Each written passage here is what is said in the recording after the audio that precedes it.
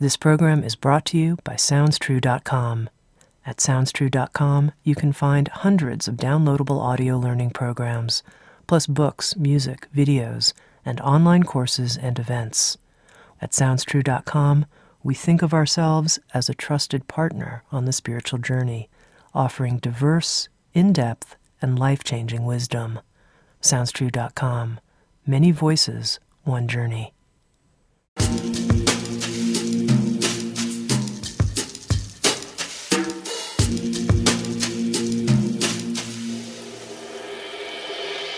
You're listening to Insights at the Edge. Today my guest is Marianne Williamson. Marianne is a spiritual teacher who brings forth and applies the principles from the book A Course in Miracles. She's also a best-selling author and lecturer. 6 of her 11 published books have been New York Times bestsellers, and 4 of these have been at the #1 position, including the mega bestseller A Return to Love. Marianne is also a respected social activist who co-founded the Peace Alliance, as well as Project Angel Food, a Meals on Wheels program that serves homebound people with AIDS in the Los Angeles area. With Sounds True, Marianne Williamson has published 2 audio programs, including Love's Manifesto, Having the Courage to Let Your Heart Lead the Way, which she co-authored with Andrew Harvey. Additionally, Marianne will be speaking at a 4-day conference to benefit the Eckhart Tolle Foundation, a conference called Living a Life of Presence, which takes place September 29th to October 2nd in Huntington Beach, California.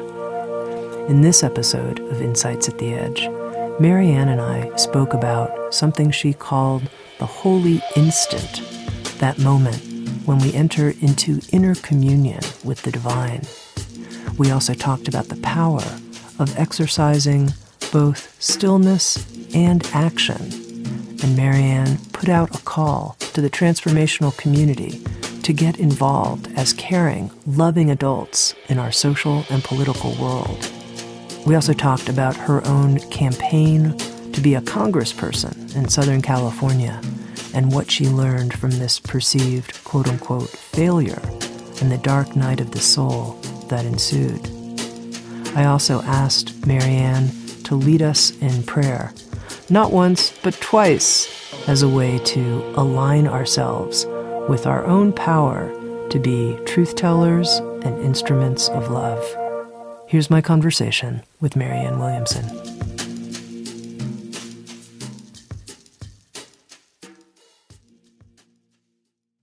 To begin with, Marianne, I just want to thank you. Thank you for making the time to be a guest on Insights at the Edge. I'm really appreciative. Oh, sure. Thank you for having me. I'm honored. I wanted to begin by understanding the essence, if you will, of what it means to be a quote-unquote miracle worker in your view. I mean, here you've taken the teachings from A Course in Miracles and applied them to so many different parts of life, whether it's work, money, career, relationships, health, politics, social change. What's the pith that no matter what area of life we're working with, what it takes to be a miracle worker? A miracle, as defined by A Course in Miracles, is a shift in perception. In any situation where you yourself, and that shift in perception is from fear to love. So the Course in Miracles says that in any situation, any relationship, any circumstance, where you yourself shift your own perception from fear to love, you become what the Course in Miracles calls the presence of the alternative. And because all minds are joined, if you yourself are perceiving not with fear but with love, this affects the consciousness of people around you because all minds are joined. So you not only experience the miracle within yourself through your own choosing to perceive love instead of fear, you also work a miracle in the situation because by becoming that space for the alternative, you are a transformer for the entire relationship. Now, Marianne, I want to dig into this a little bit because, I've heard this phrase before, shifting from fear to love. There are lots of times when that really makes a lot of sense.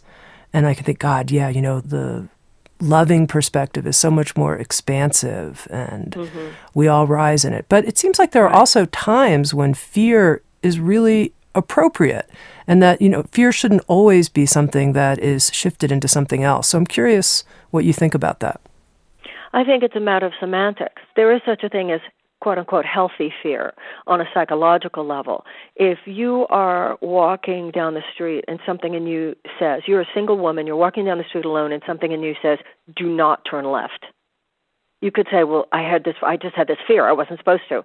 The argument here would be it was actually the voice for God, it was the voice of love within you that told you not to turn left.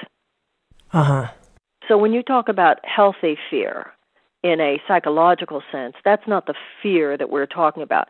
So other than what I just said, give me an example of where you would submit that fear would be helpful. Well, I mean, just sometimes I notice if I feel afraid about something, it could mean, Tami, you should prepare better. Your fear is telling you that you're not as prepared as you need to be for this situation. To me, that wouldn't be fear. That would be wisdom. That would be clarity. That would be savvy. That would be consciousness. It's like, don't go into that meeting because you're not ready for it, and if you'll go there, you'll blow it. That's not fear talking. That's wisdom talking. That's perspicacity talking. That's maturity talking. Okay. I guess I want to understand more then in terms of being a miracle worker and Well, would you like me to give you an example of what it is rather than just talking about what it is? Okay. Sure. So there are several categories. First of all, has to do with a willingness to see the innocence beyond the guilt. So in any situation, my body's senses filter for me my experience and propose to me that they themselves are the determiners of the ultimate reality in the situation. My eyes tell me the look on your face. My ears tell me the sound of your voice. And I don't like that look on your face. I think it's nasty. And I think that sound of your voice is very demeaning. So fear means I meet you at the level of your behavior, and then I react. Love means I extend my perception beyond what my physical senses perceive to what my heart knows to be true. So the miracle in that situation regarding that filter of the body senses is, it doesn't matter to me what you look like right now. It doesn't matter to me what you're sounding like right now. All of that is just the personality level illusion. I can know that what is not love is a call for love. And if I only meet you on the level of personality, your ego, which is your nasty look on your face and demeaning sound of your voice, that's by definition your fear. That is the place, a fractal of your personality where you are disconnected from your love. That is, one word for that is ego. I can meet you in that place and get lost with you in that domain of fear. Or I can refuse to go there. I can extend my perception, pray in that moment that I be not attached to this falsehood and simply remain in love. And as I do that, my simply being in that moment, a space where I refuse to fall into that dream state of your ego with you, but I remember who you are, even though at this moment you clearly do not remember who you are, where I refuse to fall asleep to who you are, even though you have fallen asleep to who you are. But if I fall asleep with you, then I will be falling asleep to who I am. I will rather remain awake to who you are, the innocent child of God in you. I become a miracle worker. I save myself from that negative, fear-based experience, and I awaken you. That's one category. Another category is time. In any situation where I am filtering my experience of the situation through the past, or I am filtering the situation through an obsession or what I want to make happen for the future, I'm in fear rather than love, because love is only in the present moment. It's the only place where God or divine love, holiness, truth, intersects linear time is in the present. So if I am not dwelling in this situation totally in the present, then I am falling into fear. So the miracle is living in the now. So the miracle is living in that which is beyond what the complexity of the human drama is, complexity of the woundedness, the complexity of time, and the complexity of guilt. It is choosing. I am willing to see this differently. I don't want to get lost in the body drama. I want to see deeper than this circumstance, deeper than the external situation, deeper than the perception of your guilt, deeper than the concentration on your mistakes, deeper than obsession with past or future. Those are all realms of the ego, of the karma, of the craziness of the world. And the miracle is my willingness to dwell in the world that lies beyond this. And I become a miracle worker when I do that, because by my willingness to do that, just even one person doing that, everybody in the situation is awakened to that possibility. So, different people have different, I guess you could call them techniques or strategies for either returning to the present moment or being centered in their heart. And I'm wondering what those strategies might be for you if you find yourself in a situation and you want to make sure you're grounded or rooted in love. I'm a student of A Course in Miracles, so and the Course, doesn't claim to be for everyone. If it's for you, you know it. It's just one path, one statement of universal spiritual truths. But as a student of A Course in Miracles, there are a couple of issues there. First of all, the daily exercises in the workbook. We do physical exercise so that you can move. You do spiritual exercise so you can be still. External capacity to move is why you do external exercise. Internal capacity for stillness is why you do internal exercise. You wake up in the morning, you take a shower, you take a bath to purify your body of dirt, right? But if you don't pray or meditate in the morning, your body might be clean, but your mind is still carrying yesterday's stress. And then we're all being bombarded with this frantic stimulus of the modern world. So the first thing you do, and I've never known a serious spiritual or religious practice that did not concentrate on the morning. Before you read the paper, before you pick up your phone, before you go to the computer, you practice this stillness. Because everything that I mentioned to you a couple of minutes ago is only practicable when you have a still and non-reactive mind. That's number one, because the ego speaks first and the ego speaks loudest. So wisdom and the capacity to actually practice what I said before comes from the guidance of the small, still voice for God within. And so we meditate in the morning in order to be able to hear that voice, because the ego speaks first and the ego speaks loudest. Now, the fact that you did your exercises in the morning, you meditated in the morning and so forth, doesn't mean that you're going to be a enlightened master for the rest of the day. But it does drastically reduce the capacity that you'll really do or say something stupid. It drastically reduces the possibility or the probability that you will send a text you will regret for months, or send an email that will lose you your job, or say something that will cut, your child or your partner to the quick. Now, there is a technique that the Course in Miracles talks about called the holy instant. And the holy instant is the practical technique of living in the world, and in any moment, I'm not an enlightened master, so I am certainly not beyond having a reactive moment, a neurotic moment, or whatever.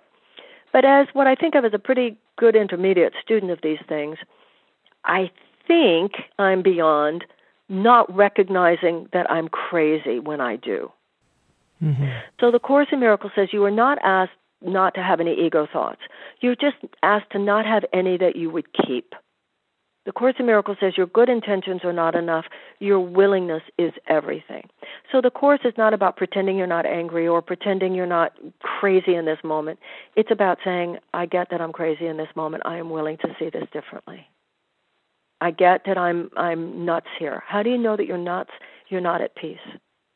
The presence of inner peace means that you're there. The absence of inner peace means there's still something you're not seeing yet.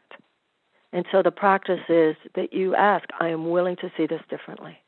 And in whatever words are true for you, you ask the Spirit, the Holy Spirit, whatever name, the internal teacher, come into my mind right now and reorder my thoughts. Because I know that we're all innocent children of God, but due to my own childhood triggers, this person drives me nuts. I'll give you an example. Last night I was at dinner. There was a woman at the table. And it was so funny for me because I just come from a lecture. I was in a really peaceful place. All three of the people that were at the table with me are good friends, a lot of love, peace, everything we all talk about and love. Sure. And then this woman sat down. And I'm telling you, her personality, the way she talks, her mannerisms, if ever I want clarity, then I'm not an enlightened master yet. All I have to do is think her name. And I wasn't beyond judgment of the things she was saying, and I wasn't beyond what was even bigger for me, which was how she said it. But I did pray and say, dear God, I get that there's not an accident she's sitting at this table. I get that it's not an accident. This is where I'm being shown. Well, Marianne, how you doing on this one? I am willing to see her different. I am willing to see this differently because the Course says what's not love is a call for love. But in that moment, emotionally I wasn't there, but intellectually I am willing to see this differently. And I prayed for that holy instant. Now, what I got from that was the ability to see that my issue here. And I know that I will see her again, and I will know that one day I will laugh very loudly because I will hear her talk just the way she talked last night, and I won't be bothered by it, and I will be able to love her completely and without any judgment. So that's the technique. I am willing to see this differently, but I'm not pretending to myself that I'm there yet. Yeah, and I love this phrase, the holy instant. Is the holy instant when I remember to pray and ask for help and turn this situation over? Is that the holy instant?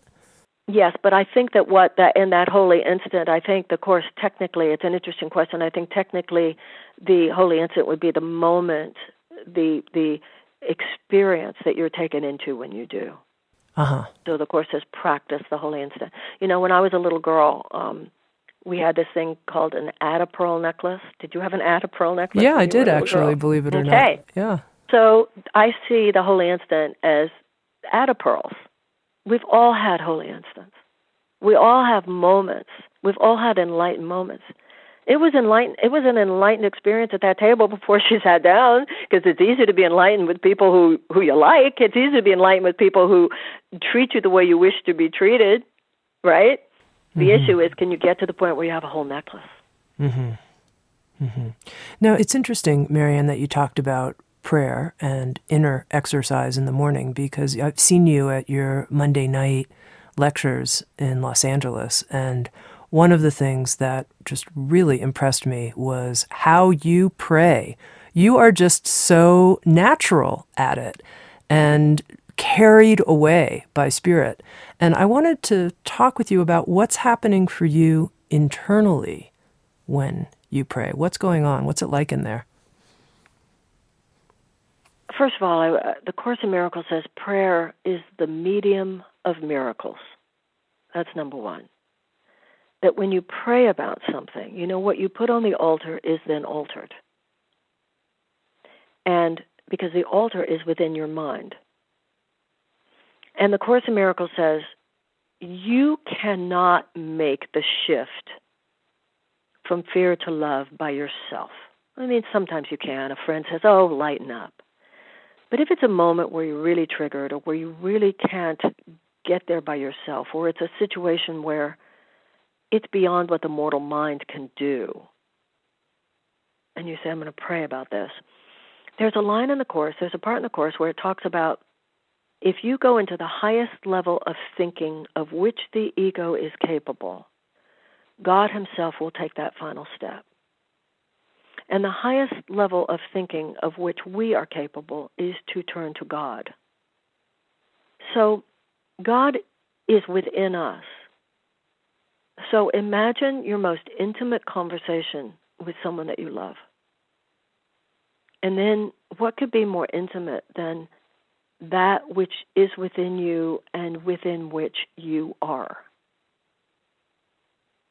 And in that space of intimacy and connection, you are delivered. So, the Course in Miracles says the most, and it doesn't say it like this, but basically the most passionate love affair you've ever had is like a fraction of the passion you feel for God. So there is an intimacy and a passion for me. Mm-hmm. And then do you hear a voice inside that you're then articulating out loud when you're praying out loud with people? No. I think that for all of us, that there's this phrase, the voice for God. I've had a couple times in my life where I did feel like I heard a voice. But the vast majority of the time, other than those 2 times in my life, it's what everybody I know feels. You just get a hunch. You just have a knowingness. Somebody says something to you. That answers more the question of guidance. In terms of prayer and prayerfulness, I get what I think most people get if we allow ourselves to. I, in my office all the time, did it this morning. We were trying to think about something. I said, okay, I'll say a prayer. And then I go around the table and I say, okay, what did you get? What did you get? What do you get? And some people say, well, and you get this sometimes, it's not that the voices aren't within us, we're just not practiced at asking. So sometimes after a prayer, there's a real sense of, and I feel this publicly, sometimes if it's helpful, I will have a sense of deep intuitive knowing, but I say that to people at my lectures all the time. That's not just me. I say to people all the time at the lectures, if you've been in this room for an hour and a half praying with people, listen to yourself tonight. It would be very difficult to lie to yourself tonight. So the Course in Miracles, it's a real discipline in knowing none of us are special. And the process one person goes through is no different than the process anyone else goes through. The Course says we're all special and we're no special. So do I think that when I'm in those situations I have a deeper clarity? Yes, but then I think everybody does. Mm-hmm. Mm-hmm. Well, here we are at the beginning of 2016, and a year that I think for many people holds quite a lot of, I'm guessing here, but challenge and promise, both. And I wonder if you would be willing, as a voice for all of us, in a sense, because of your own deep, I'll say, gift at leading prayer, to lead us in a prayer for this year, for the year of 2016. Oh, sure, of course. Would you like me to do that now? I would, if you would. Okay, let's do that. Of course. Dear God, we place our future in your hands, knowing, dear God, that in you all things unfold perfectly. As the acorn becomes the oak tree and the bud becomes the blossom, as the embryo becomes the baby and the stars revolve around the sun. May those planets that revolve around the sun, staying in their natural orbit, may this year unfold according to the natural orbit of divine perfection. And we place ourselves in your service. Make us into the people that you would have us be, that we might do what you would have us do. Make us, dear God, instruments of love. Heal our wounds that we might serve you more. Lift us to divine right alignment with the truth of you within us, that we might be in all ways instruments and vessels of your forgiveness, of your love, of your excellence, of your integrity, of your ethics, of your generosity, of your compassion, and of your peace. And thus, dear God, may we be conduits and channels for all the love that shall replace all fear and all the light that shall replace all darkness. May we thus be your miracle workers this year, that in collaboration with all those who, like us, are seeking the greater light at the center of all our being, might contribute to a great wave of peace and love that truly saves the world. And so it is, together, we all say, Amen. I'm serious, Marianne. Every time that you lead a prayer, it moves me so much. So thank you. Thank you for doing that. Well, thank you. Thank you so much. Here, I mentioned in the beginning that you've taken the Course in Miracles and applied the teachings into so many different parts of our life, including the world of political action and social action. And I wanted to talk some about that and your experience in running for a Congress seat in Southern California and not winning the race, coming in 4th out of 16, and only the first top 2 candidates progressed beyond that, and kind of how you've made sense of the whole experience for yourself and the idea of taking something like that on and, in a sense, not quote-unquote winning. Does that mean that the miracle working didn't happen? How do you make sense of just the whole experience you had? The Course in Miracles says, beware the temptation to self-initiated plans. You do that which you feel guided to do. So I definitely felt guided to do it. I'm glad I did it. I don't think I allowed myself to follow that guidance on an hour-by-hour, day-by-day basis the way I should have, because I got lost in the illusion of what politics is supposed to be. It was the most exhilarating experience of my life, but also the most brutal. Many, many people, including the President of the United States today, Barack Obama, including many others, did not win their first election. Now, in my case, I do not see doing it again, but I totally understand how you don't know what you're doing till you have done it once. That I do get. I remain as passionate as I was before about these issues, and as dedicated to doing whatever I can as a citizen to use my value and my voice in a way that would hopefully be valuable. I did not think that if I won a congressional seat, everything was then going to be fine, and I didn't think that if I lost, all hope would be lost. I like to think that my campaign contributed to this choir that is singing out today, politically very much expressed in the candidacy of Bernie Sanders. I think that the popularity of Bernie Sanders is in large part because of many, many people, including myself, who have had both winning and quote-unquote losing campaigns in which the same ideas were articulated. Ultimately, the only failure is a situation you didn't learn from. And I learned a lot from my run. I had a lot of forgiveness to do of others and of myself. I felt particularly sad because the transformational community did show up for my campaign, and that was profoundly meaningful to me. Our problem was not that we did not have enough money. I have felt for a long time very strongly about people within the transformational higher consciousness community getting involved in politics. I think we should be the biggest grown-ups in the society, not the most infantilized.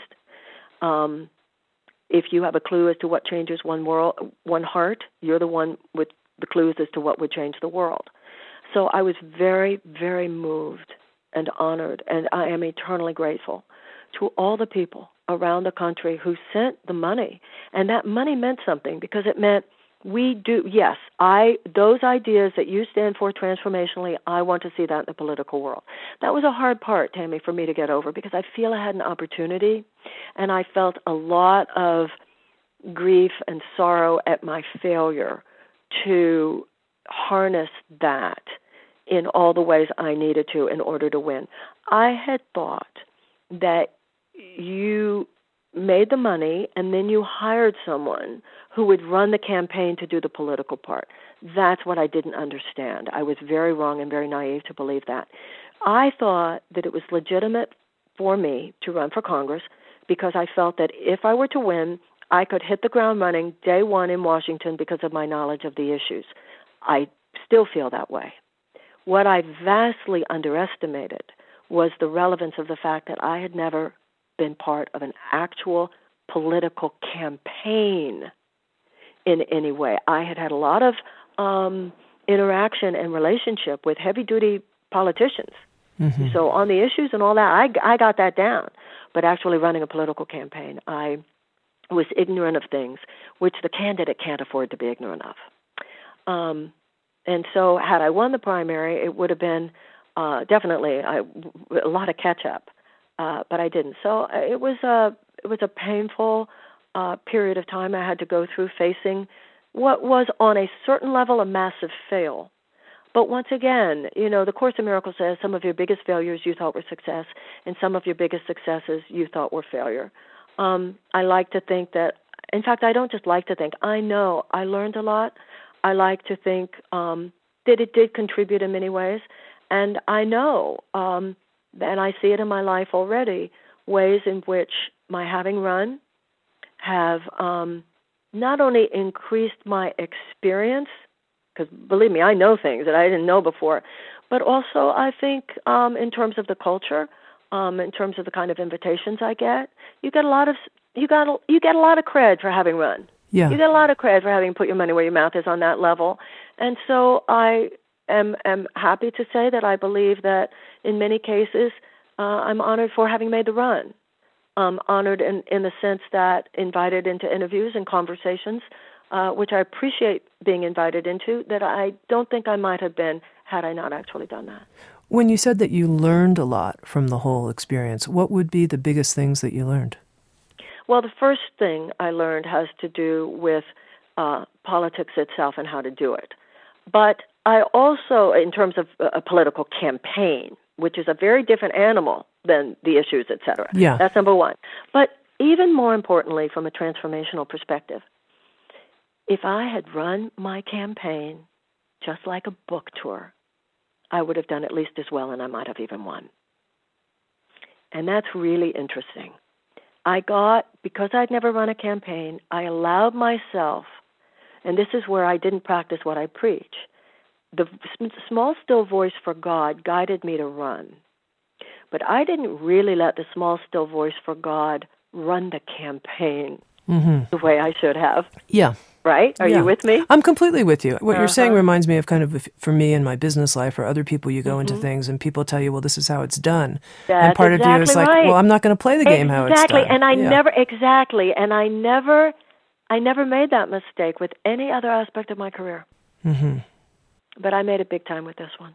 Mm-hmm. Mm-hmm. Mm-hmm. And I had deep regret about that. I had deep regret about it because we had been sent the money. So I really felt I failed people, even though I know that when you give money to a political candidate, you don't necessarily, you're not saying you have to win for this to have been a good investment. And I do think, and many people have told me, and I certainly hope people feel this way, that not only did I do my best, but that in many ways there were successes in this campaign. We did articulate some very powerful ideas in very powerful ways.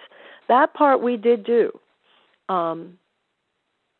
And I also think, like there's this conscious, mindful America thing going on, that wanderlust.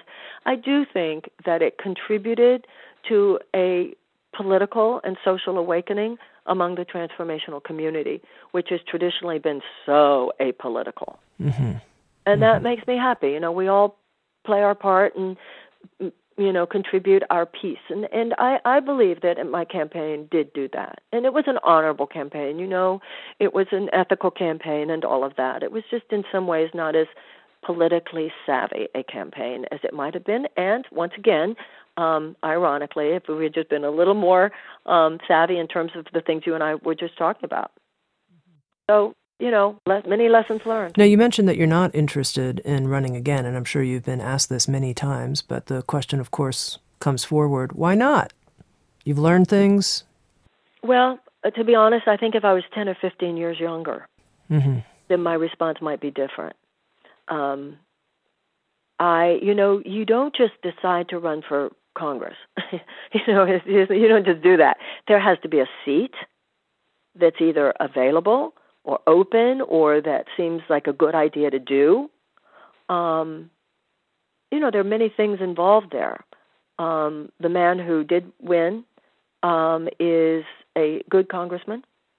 I think I would have brought something that is unique. We all bring something that's unique.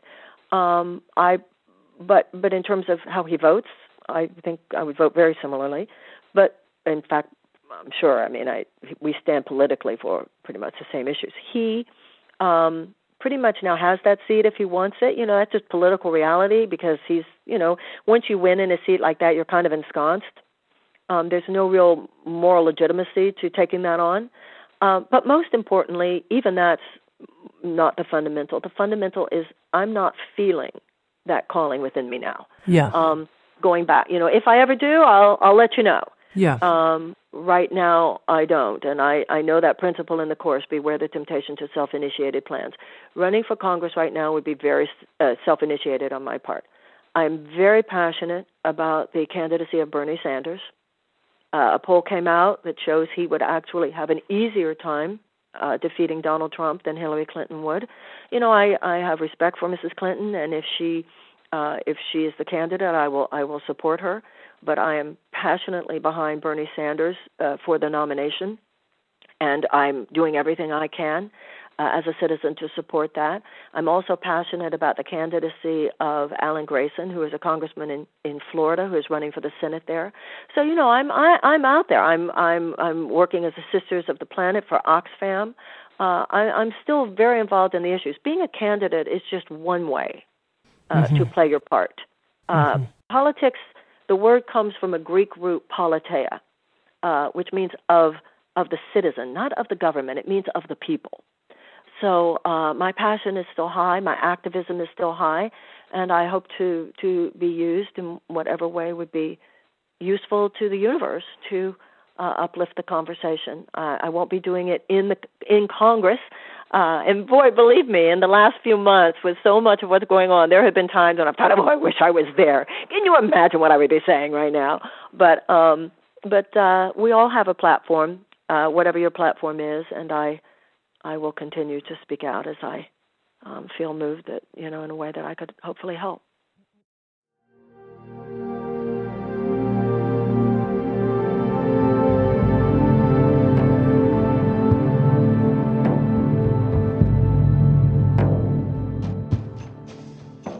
You're listening to Insights at the Edge, produced by Sounds True.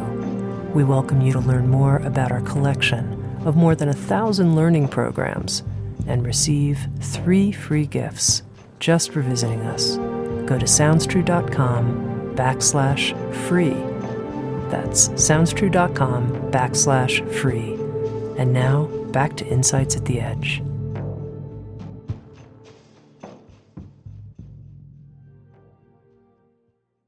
I'm curious, in that experience after the election, you used some strong words of, feeling like you quote unquote failed and the sadness around that and grief.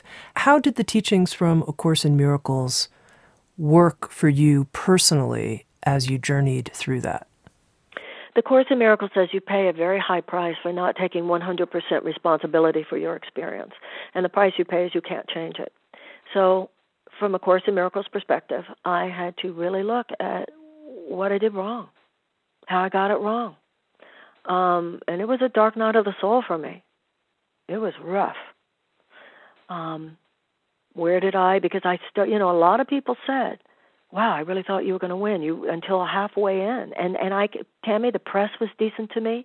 There was one hit piece, but for the most part, the press was decent to me. That was part of what was painful. I had a shot.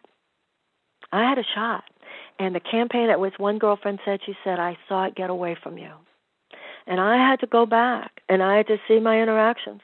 And I had to see what people were there who shouldn't have been there, people who should have been there who weren't. Why weren't they? What did I not know? Some of the things were things, I wouldn't have known. And other things were things where you should have known.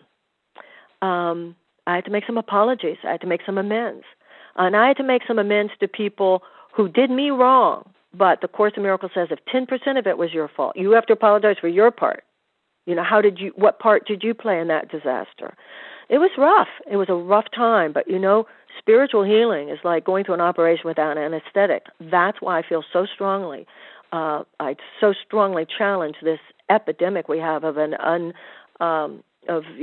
casual use of antidepressants. Because I was at that point, I was clinically depressed. I had a therapist say to me, do you want to go on anything? But I didn't. Of course I didn't. I needed to look at every demon. I had to go through every sleepless night. I had to make every amends if there was an amends to make. I had to go through every bit of shame, every bit of humiliation.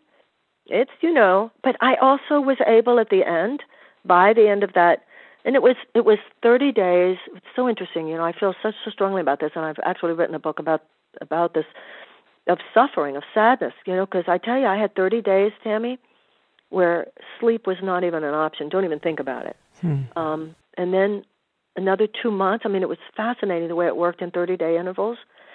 After about 3 months, I felt that I was beginning a phase of life will go on. I felt the difference at 6 months, and then there was another 6 months of bruising. But at the end, I felt that I've completed that process, and once you complete that process, I feel that I can appreciate the good things that happened. Sometimes a woman came up to me the other night, and she said, I supported you in your campaign. And I just threw my arms around her. I'm so grateful and so honored by that. And, we have, I know you don't live down here, but we won Topanga, and we won Malibu, and we won Venice. And we always like to joke, we won the cool places, we won the cool neighborhoods, and it just means a lot, it means a lot where I just, I'm a romantic about American democracy. I'm a romantic about these things. That's why I feel so outraged at the corruption of it. And I used to, I actually enjoyed, you mentioned how there were 16 candidates, right? Yeah. So when we would go to debates, I was like so excited. It was like, this isn't junior high school. This is like, we're really here. And except for one person, and I have to tell you this, she was the woman. But in every case, other than her, all the candidates were so nice. Because I think, once again, about being a miracle worker, I think I kind of helped start that, because I would go, hi, because I was so excited. It was like a little kid. I was so excited, hi, and it set the tone, and they would laugh, and then one guy would say, I want to thank all Marianne supporters who are here, because our people was like, there was such enthusiasm. Because Tami, one of the things about the transformational community, because we've never been known for our activism, when people in the transformational world do get involved in a political campaign, there's not the cynicism. There's not the jaded quality. Yoga it was so beautiful. Yoga studios who would have support things for me, and they would do chanting. Some of the beautiful things that happened. So let's continue with all this. The fact that my one candidacy didn't succeed, big deal. This issue is so much bigger than one person and so much bigger than one race. But if this contributed, and I think it does, I think a lot of people who are touched by that campaign, who read about it, who are part of it, they're going to go on. They're involved in other campaigns and other efforts. And, we all play the part that we played. But it was profound. It was beautiful. It was exhilarating. Brutal, but exhilarating. And most that was brutal, I have no one but myself to hold responsible. And that's, from a spiritual perspective, that's very necessary. I am the author of my experience. Now, you mentioned, Marianne, how because you ran for a political office, you're having political conversations with people that you might not have had before. And I was reading on your website, in your blog, where you were writing about terrorism as a global cancer and suggesting that we look at a holistic model for healing of our social body, not just looking at holistic healing in a personal way, but what would that mean for our collective social body? I wonder if we can talk some about that, because I think, of course, so many people are feeling helpless in the face of terrorism. They don't know what to do or where to turn. So what is this holistic healing viewpoint, if you will, that you could talk about? Well, first of all, I want to point out that this is a prime example of the way people from a background of personal growth, spirituality, recovery, and so forth, because we do understand what holistic means. We do understand what an integrative approach to healing means. This is why we have such an important part to play as articulators of that paradigm in politics and society. What we are practitioners of and what we understand is that that sickness is the absence of health. Health is not the absence of sickness. That you can't just wait till you get sick and then seek to allopathically suppress and eradicate all symptoms. The whole integrative approach to medicine means you must take responsibility for cultivating your health proactively. You must, nutritionally and with exercise and with the way you live and so many lifestyle decisions, cultivate health. And then if and when physical symptoms do appear, you don't just treat them allopathically through external remedies. You also recognize issues of the mind and the spirit and the emotions that have a literal effect on boosting the immune system. Those of us who understand that conversation, who better to take that paradigm and now apply it to society? Now, Martin Luther King said there are two kinds of peace, negative peace and positive peace. Negative peace is where there's no externalized conflict, but there is an underlying tension and anxiety. He said positive peace can only be present when predicated on brotherhood and justice. So what we have done in our society is we have not proactively cultivated brotherhood and justice. Our social, economic, and foreign policies have been predicated on serving the short-term economic bottom line of basically huge multinational forces, particularly corporate forces. So we have put that economic gain before the cultivation of brotherhood and justice. So in other words, we have not cultivated the health of the society. Now, all of a sudden, because doing what we did and failing to do what we did cultivated so much human despair, so much human misery, and so much human dysfunction, there is now this outrageous explosion of dysfunction and even evil. Okay? Now, the first thing we want to do from a spiritual perspective is atone. It's like when I was saying about my campaign. What part did you play in this disaster? Now, a primary example of that, speaking of ISIL, is the invasion of Iraq. Saddam Hussein was a secular leader. He could not stand the radical religious elements. There was no Al-Qaeda in Iraq. He held those things at bay. He wasn't a nice guy. He's a terrible man. That's not the point. The point is that if anybody had looked deeply, really deeply, not just listening to what the president said, not just listening to what Colin Powell said, but really reading the material that was at hand at the time, you would have asked yourself, Iraq didn't have anything to do with 9/11. What are we invading Iraq for? What are we invading a country that did not invade us? They have weapons of mass destruction. So does China. So does Russia. So does India. You don't invade every country that has a weapon of mass destruction, even if they had it.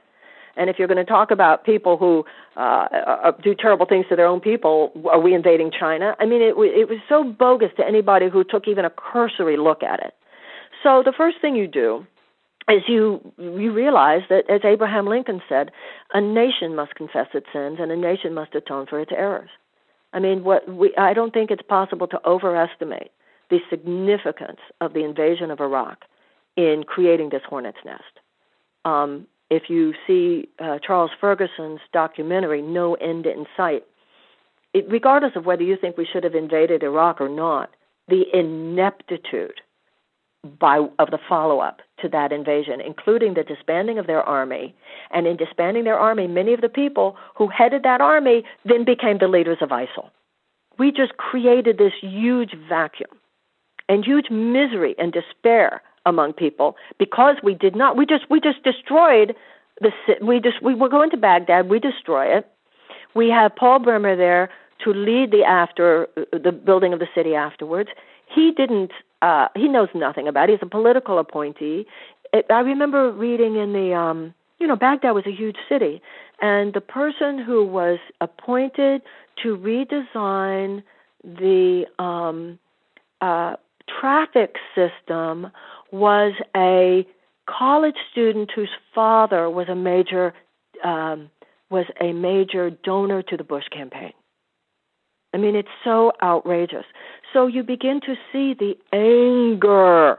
And if you take a deeper look at so much of American foreign policy, you see why a lot of people have not liked us. It's not that they would have hated us, but they did not like us and became far more vulnerable to ideological capture by genuinely psychotic forces.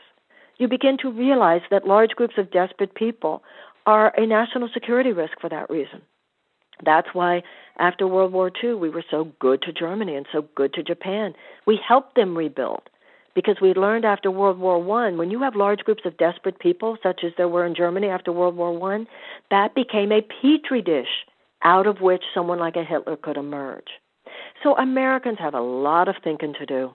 We have a lot of atoning to do. And this is where that integrative model comes in. And I think in the transformational community, this is particularly significant, Tami, because we've tended to be an apolitical lot. This I just want to be positive and I just don't want toxic things in my life. That is faux spirituality. Mm-hmm. We are not here to ignore the darkness. We are here to transform the darkness. And there's a difference between transcendence and just plain denial, and then using this faux artificial spirituality as an excuse for not helping. Mm-hmm. So I think we all have some very deep things to look at, and I think now in 2016, we have every American citizen has a lot of power. Who are you going to vote for in this election? What do they stand for on these issues? What do they really stand for? What do those candidates say about police brutality? What do those candidates say about the privatization of our prison system? What do those candidates have to say about how we should go forward in terms of ISIL? What do those candidates have to say in terms of the fact that we had, during the 1970s, 300,000 people in prison, and now we have 2.5 million? What do those candidates have to say about the fact that the majority of Americans can hardly make ends meet at this point, and the financial stress that most Americans live under, which when I was growing up, you had one parent could work, one parent could stay home with kids if they wanted to, and that family could support itself.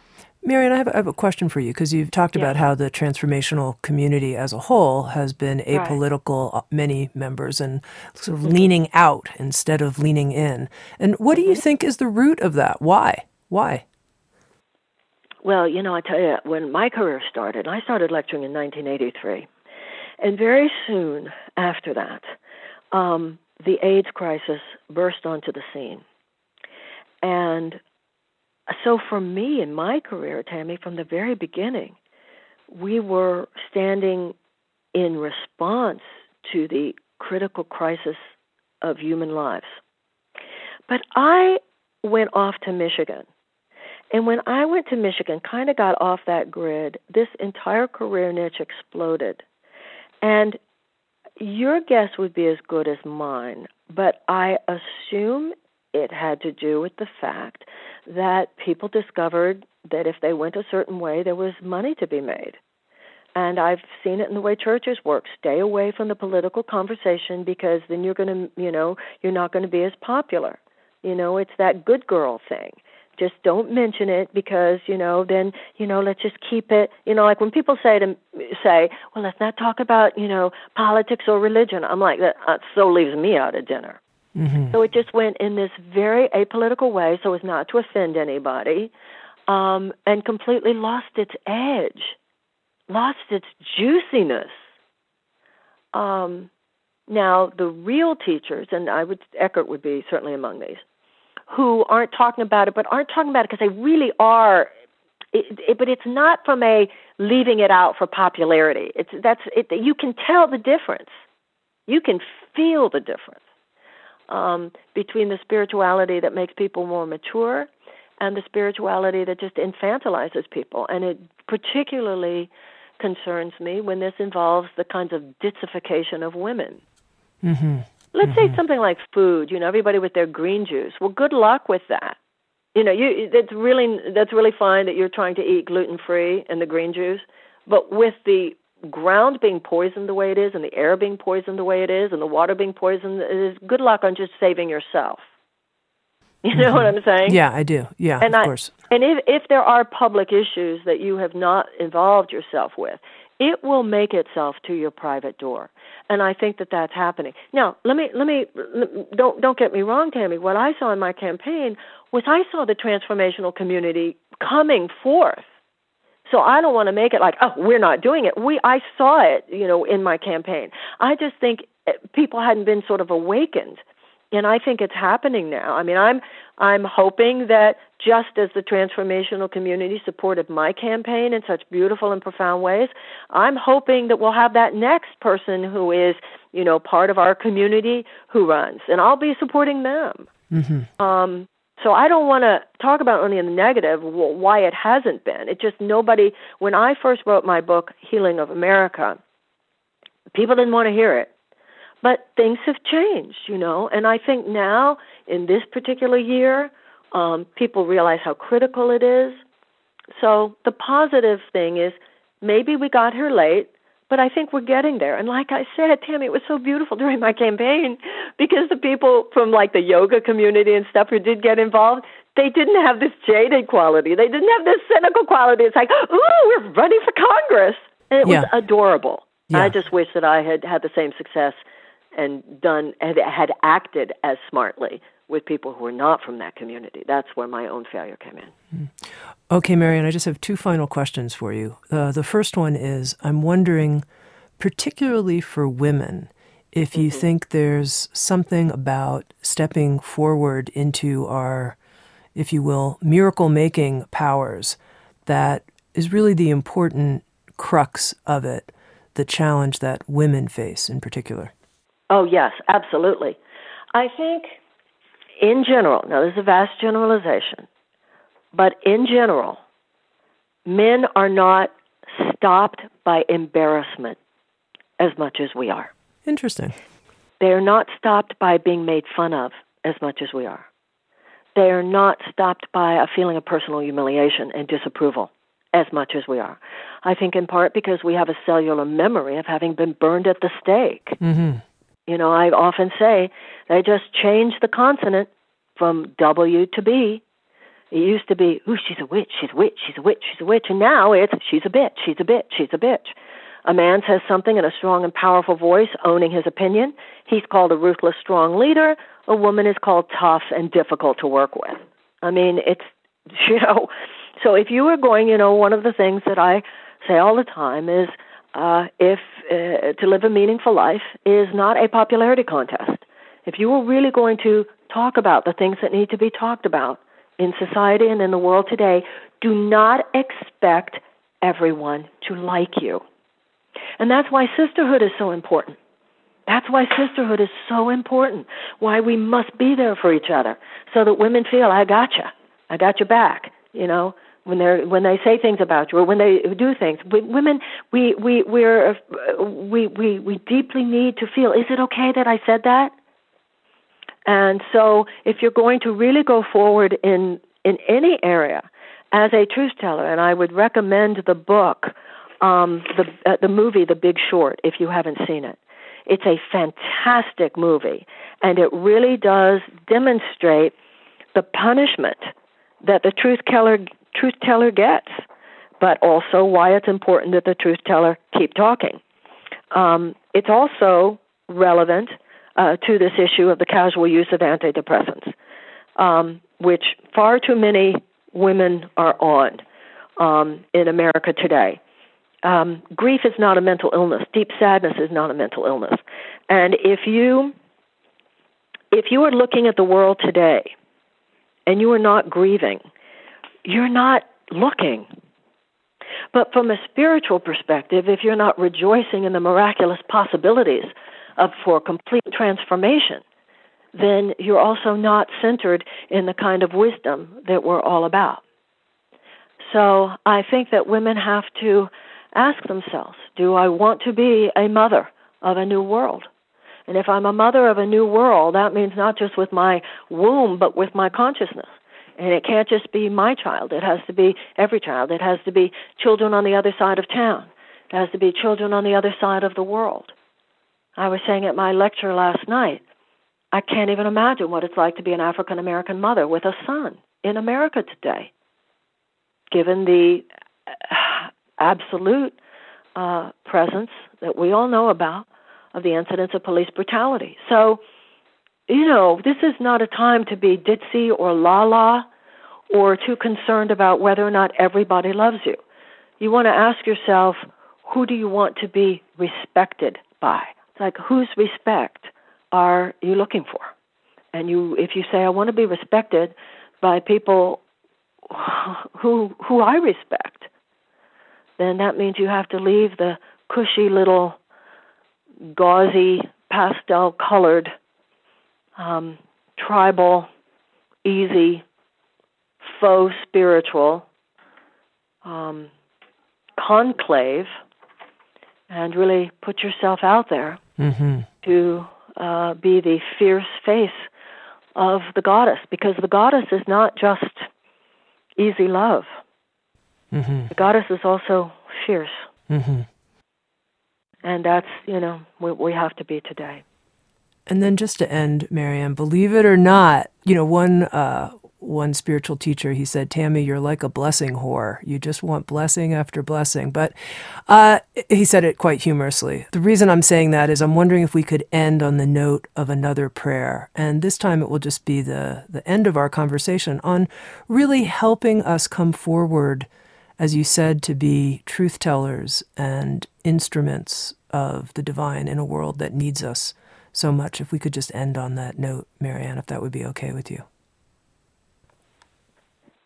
Dear God, use us. We surrender our talents and our intelligence. We surrender our abilities. We surrender all that we have and all that we are.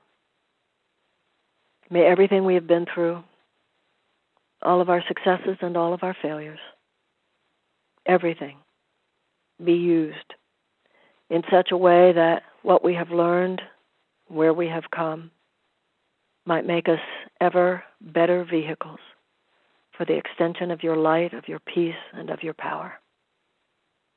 And so it is. Together, we all say, Amen. Amen.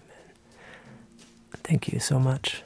I've been speaking with Marianne Williamson with Sounds True. She's collaborated with author and spiritual teacher Andrew Harvey to create a 6-session audio learning series called Love's Manifesto, The Courage to Let Your Heart Lead the Way.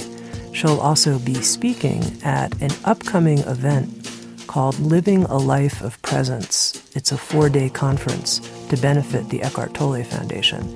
And she'll be talking about this idea of bringing our life of presence into the social and political arena, a conference that takes place in Huntington Beach, California, September 29th to October 2nd. More information on both the audio series and the event at soundstrue.com.